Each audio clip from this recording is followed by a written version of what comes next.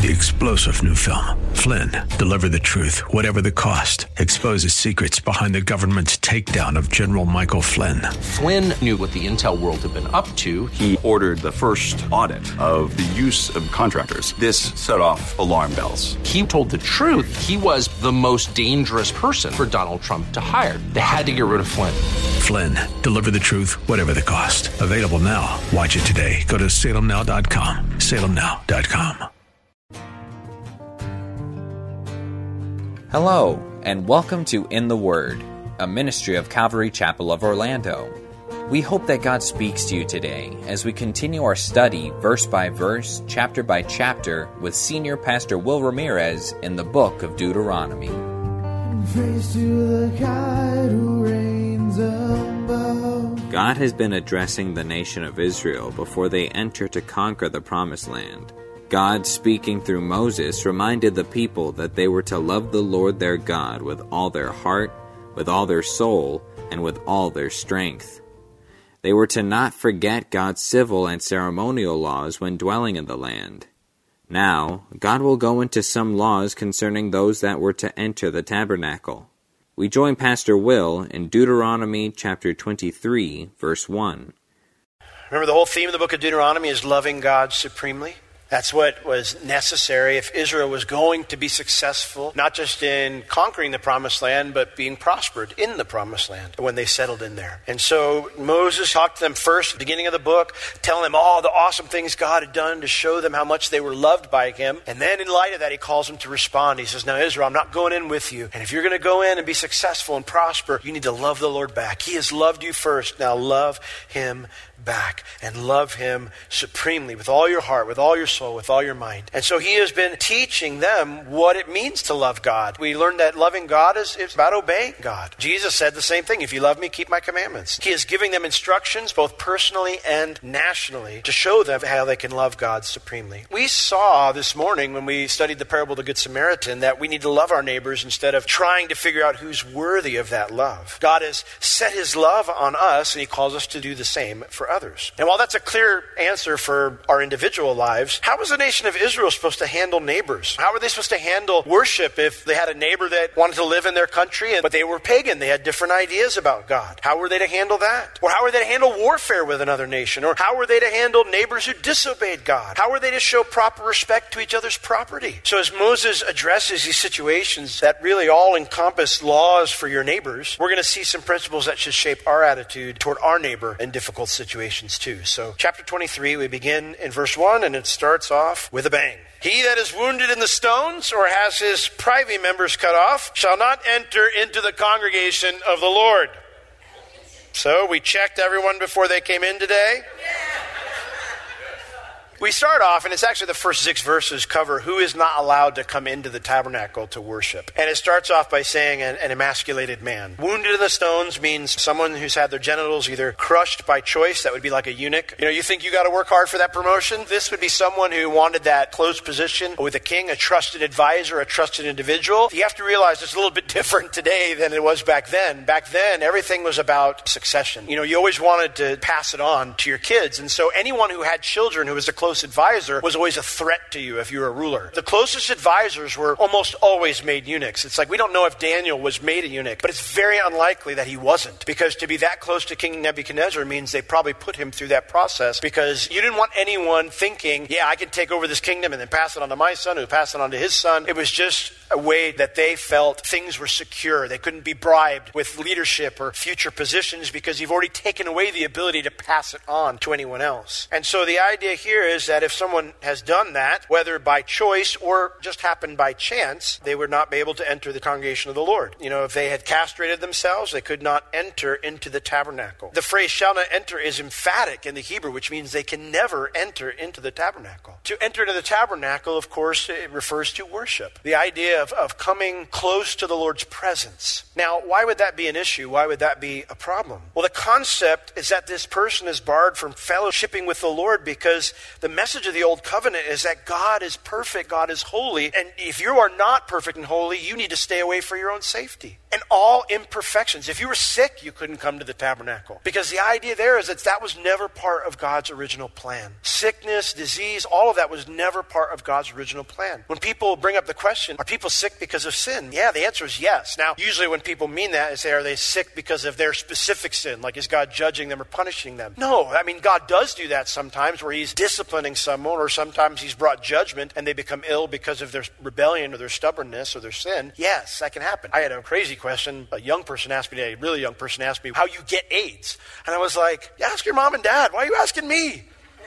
I'm not answering that. But I thought to myself, generally the only way you get that is by doing something you shouldn't be doing with someone you shouldn't be doing it with. So the idea behind these things is, yes, all of it is a result of sin somehow. Even if God's not judging me or dealing with me or disciplining me, we live in a fallen world. God didn't design this world to have sickness and pain and sorrow. He didn't design it that way. None of that was a reflection of this world could enter a place that was supposed to emulate the Holy of Holies in heaven. It was supposed to emulate the very throne of God. Remember how Isaiah responded when he had the vision of the Lord? He said, I saw the Lord, and his train filled the temple, and the angels are crying, holy, holy, holy is the Lord God Almighty, who was and is to come. They're crying out his holiness, and what does Jeremiah say? I'm a dead man.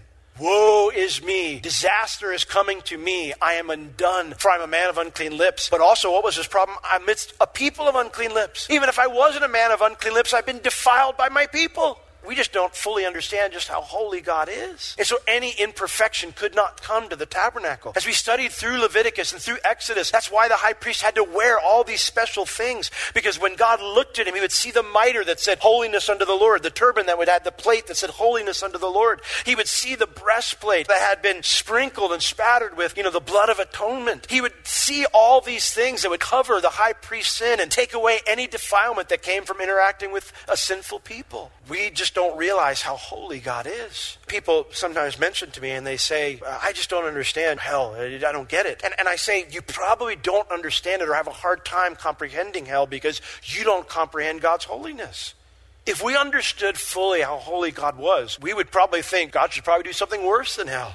The idea here is God is holy. You need to stay away for your own safety. God doesn't hate people who this has happened to. But the idea here is that there's a taint there that the Lord's saying, you can't come close to me. Otherwise, it's an imperfection. This is a place that's supposed to reflect perfection. And so they had to stay away. It doesn't mean they couldn't worship the Lord. It doesn't mean they couldn't have a relationship with the Lord. But they had to stay away from the tabernacle for their own safety. The second group who was not allowed to come into the tabernacle was someone who was born illegitimately. It says, the King James, a bastard shall not enter into the congregation of the Lord. Even to his 10th generation shall he not enter into the congregation of the Lord. The word here means one who is born of a forbidden relationship or a forbidden marriage. So it refers to both someone who's born out of wedlock, someone who'd be born out of incest, someone where they had one parent who is not a Jew, where one was a Jew and one was a pagan. All of those would be debarred from coming to the tabernacle. And again, because they were the byproduct, or they were something that came about from something that was not the way God designed it to be.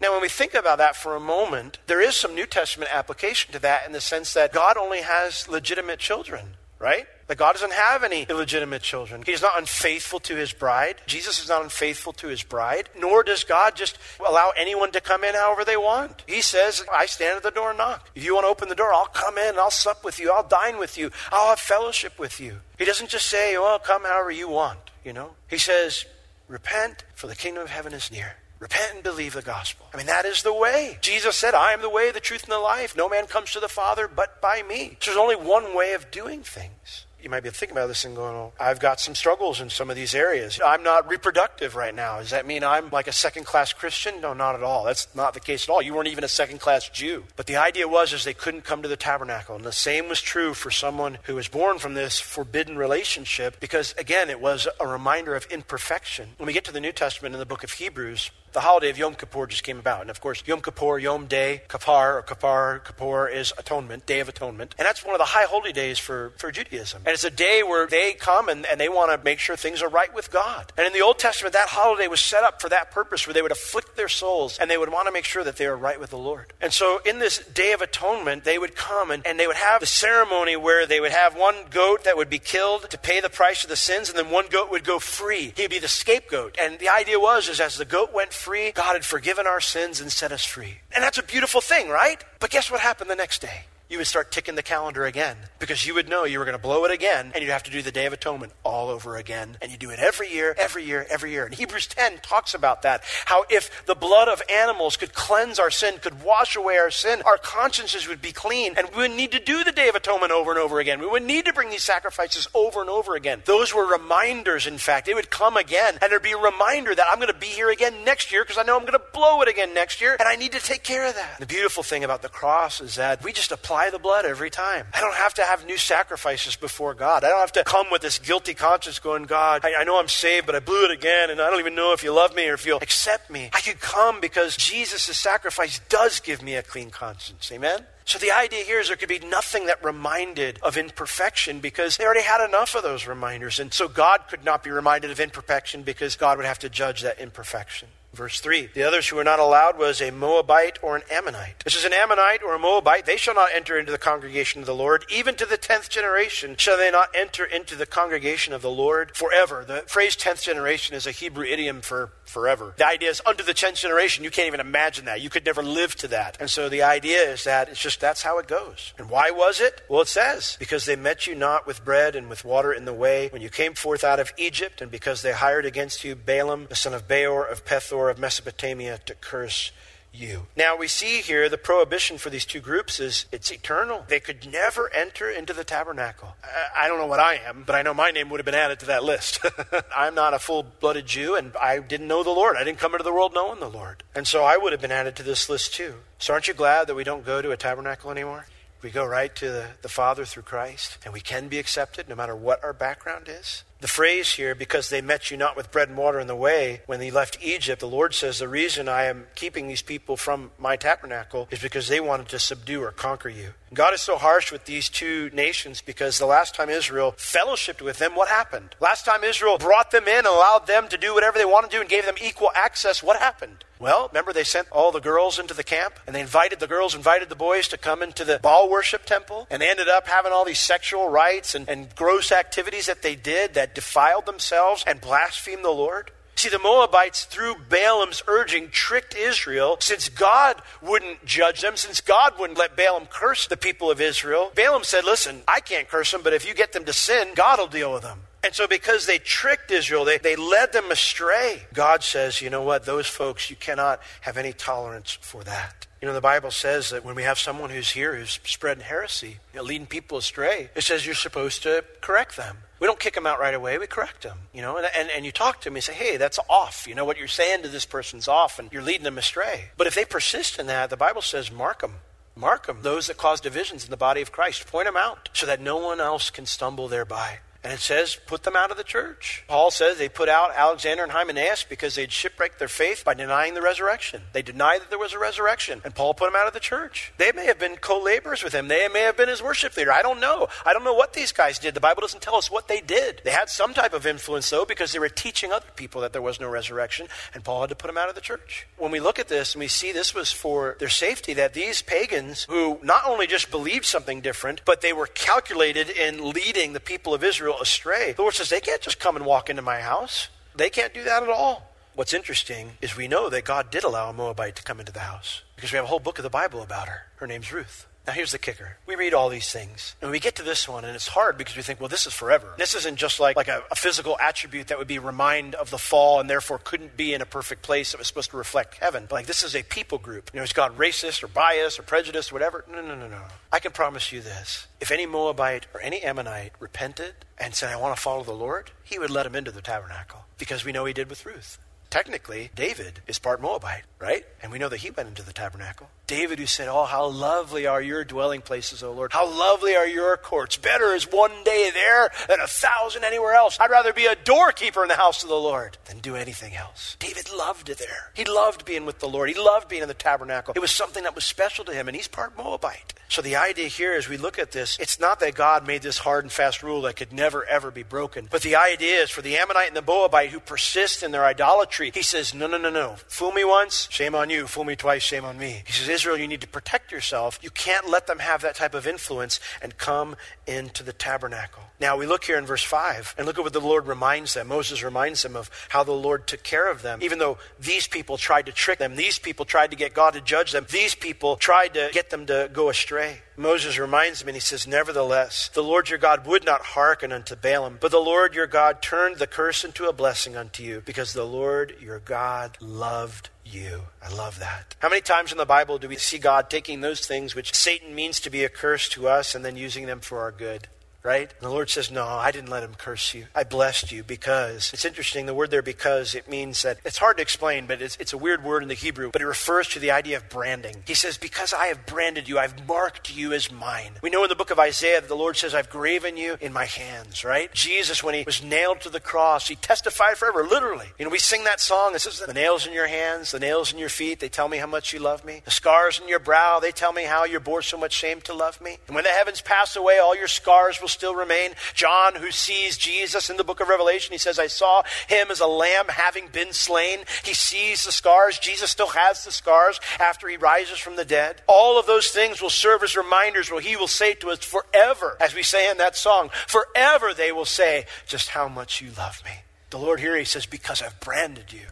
I have set my mark upon you. You are mine. God has completely set his affection on us, and it will never change. The Lord has branded you with his love. You belong to him, and his affection and devotion for you will never dim. Do you know that in your life? Do you know that he loves you and that it will never dim? And do you realize that's why he can bless you each and every day? Not because you're so good. You know, it's not because the Lord's like, well, you know, Will, he's been doing a pretty good job. He's doing an okay job loving his wife. He's not a deadbeat dad anymore. We'll bless him. We'll let him get that nice thing he wants. The Lord, he loves us, and that's why he blesses us, just like he did with Israel. Now, the severity of this prohibition, the Lord says, you shall not seek their peace nor their prosperity all your days forever. It means you shall not make treaties with them. Don't enter into any agreements with them forever. You know, you are perpetually on guard with these people groups because they tried to trick you. Now, can I tell you something? People, a lot of times when I'm doing counseling, whether it's with kids and their parents, if they've got some conflict there, or it's a married couple, they've got some conflict there. When there's been a failure, moral failure in some way, or trust broken, the person will frequently say over time as we're trying to work through things, and they say, well, they just don't trust me anymore. And I have to look at them and say, you know, forgiveness is something that God commands us all to give. We don't have an option to not forgive. I said, we don't earn forgiveness. I said, but trust is something you earn. Trust isn't something given freely. Trust is something you earn. And if you've violated trust, you have to earn it back. You know, I have had times when I've violated trust with my kids, or I've lost my temper, or I've been unkind to them, and I've had to earn that back. There are times when my kids will, because I'm an intense individual, and it's been a while since I've lost my temper at them. You can ask my wife, she'll let you know the last time. I know when I've been doing it a little bit because they'll flinch when you kind of raise your voice. I think there's no more discouraging thing to see my own child flinch when I get excited about something or I get kind of emotional about something, because I think I've done that. I've broken trust somehow. You know, and I have to go to them and say, listen, I'm sorry, I broke trust with you, and I need you to forgive me. I don't want you to ever be scared of Daddy. They shouldn't be. Well, let me rephrase that. They should be, but not, you know what I'm talking about. Trust is something you earn. And sometimes some decisions you make take a long time to earn that trust back. So be careful with the decisions you make. These guys deceived the nation of Israel to the point where they were trying to wipe them out, pretending to be friends.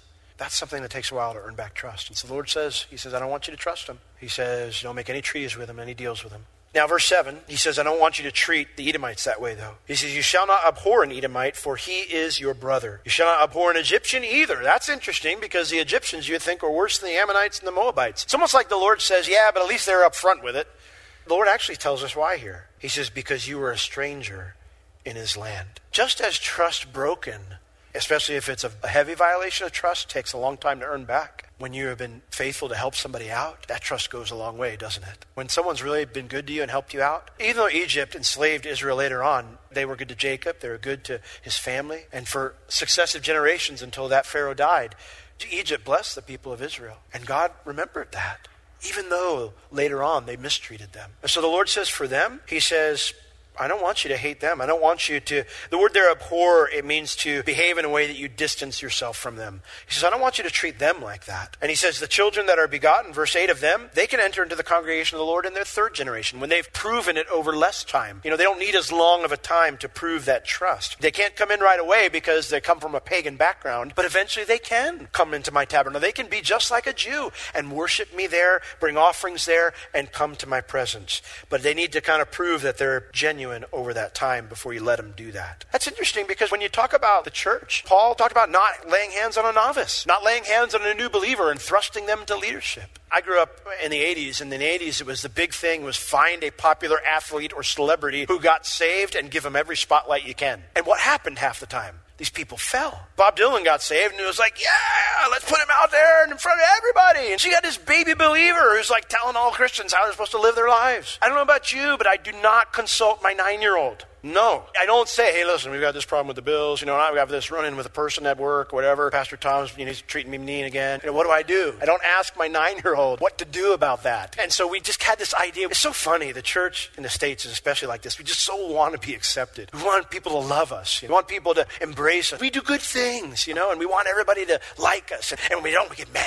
And the Lord says, don't be surprised when men shall hate you for my name's sake. That comes with the territory. So we thrust all these baby believers into the spotlight. It's almost like the Lord would say to us all throughout his word, we shouldn't do things like that. Let him kind of earn that trust. Let him kind of over time build up some faithfulness that you can see it over time, and you can feel like, hey, this is somebody we can put out there. Because when someone like that falls, just as public as their conversion can be, and helpful and encouraging as that can be, it can be equally or even more so destructive when they struggle or when they fall. Now, these are the folks who can't enter the tabernacle. We come down to verse 9, and we've got some hygienic principles when you've got to go to war. Verse 9, it says, when the host goes forth against your enemies. So he says, you're going to have enemies sometimes. The army's going to have to go out. So in dealing with those neighbors, these are not your good neighbors. These are the neighbors that doing more than just shooting off fireworks at 3 a.m. These are the neighbors that want to kill you. And so when you've got to go forth against your enemies, he says, then you need to make sure you keep yourself from every wicked thing. The danger is when they would go out to war is to become like their enemy. And the Lord says, I don't want you to do that. The word there, keep, means to be on your guard, to exercise great care in fulfilling your obligations. In other words, when you're in enemy territory, remember who you are. Remember who you are. Now, we have a sign over there that says you're now entering the mission field, right? Well, you're also entering the enemy's territory. Now, what's our job?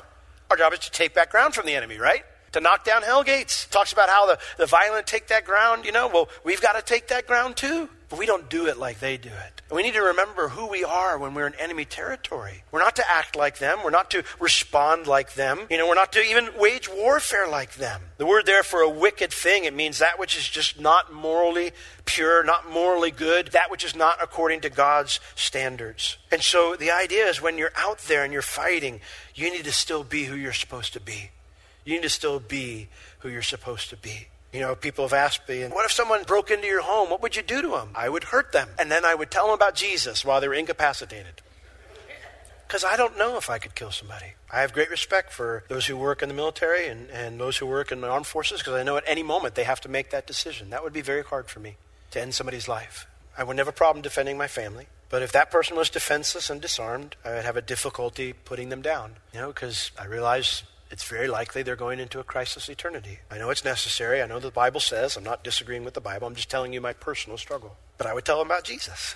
I have great respect to some of the officers who have arrested or shot or injured folks because they were doing wickedness. And then they've gone and visited them in the jail and said, hey, I want to check on you and see how you're doing.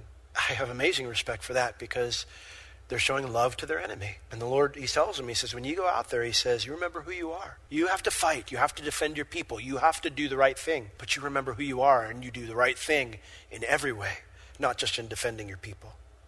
God is a holy and distinct God. There is none like him. Of our own abilities, we are not able to stand before God in all his splendor and might. But the beauty of grace is that it is not left up to us to save ourselves.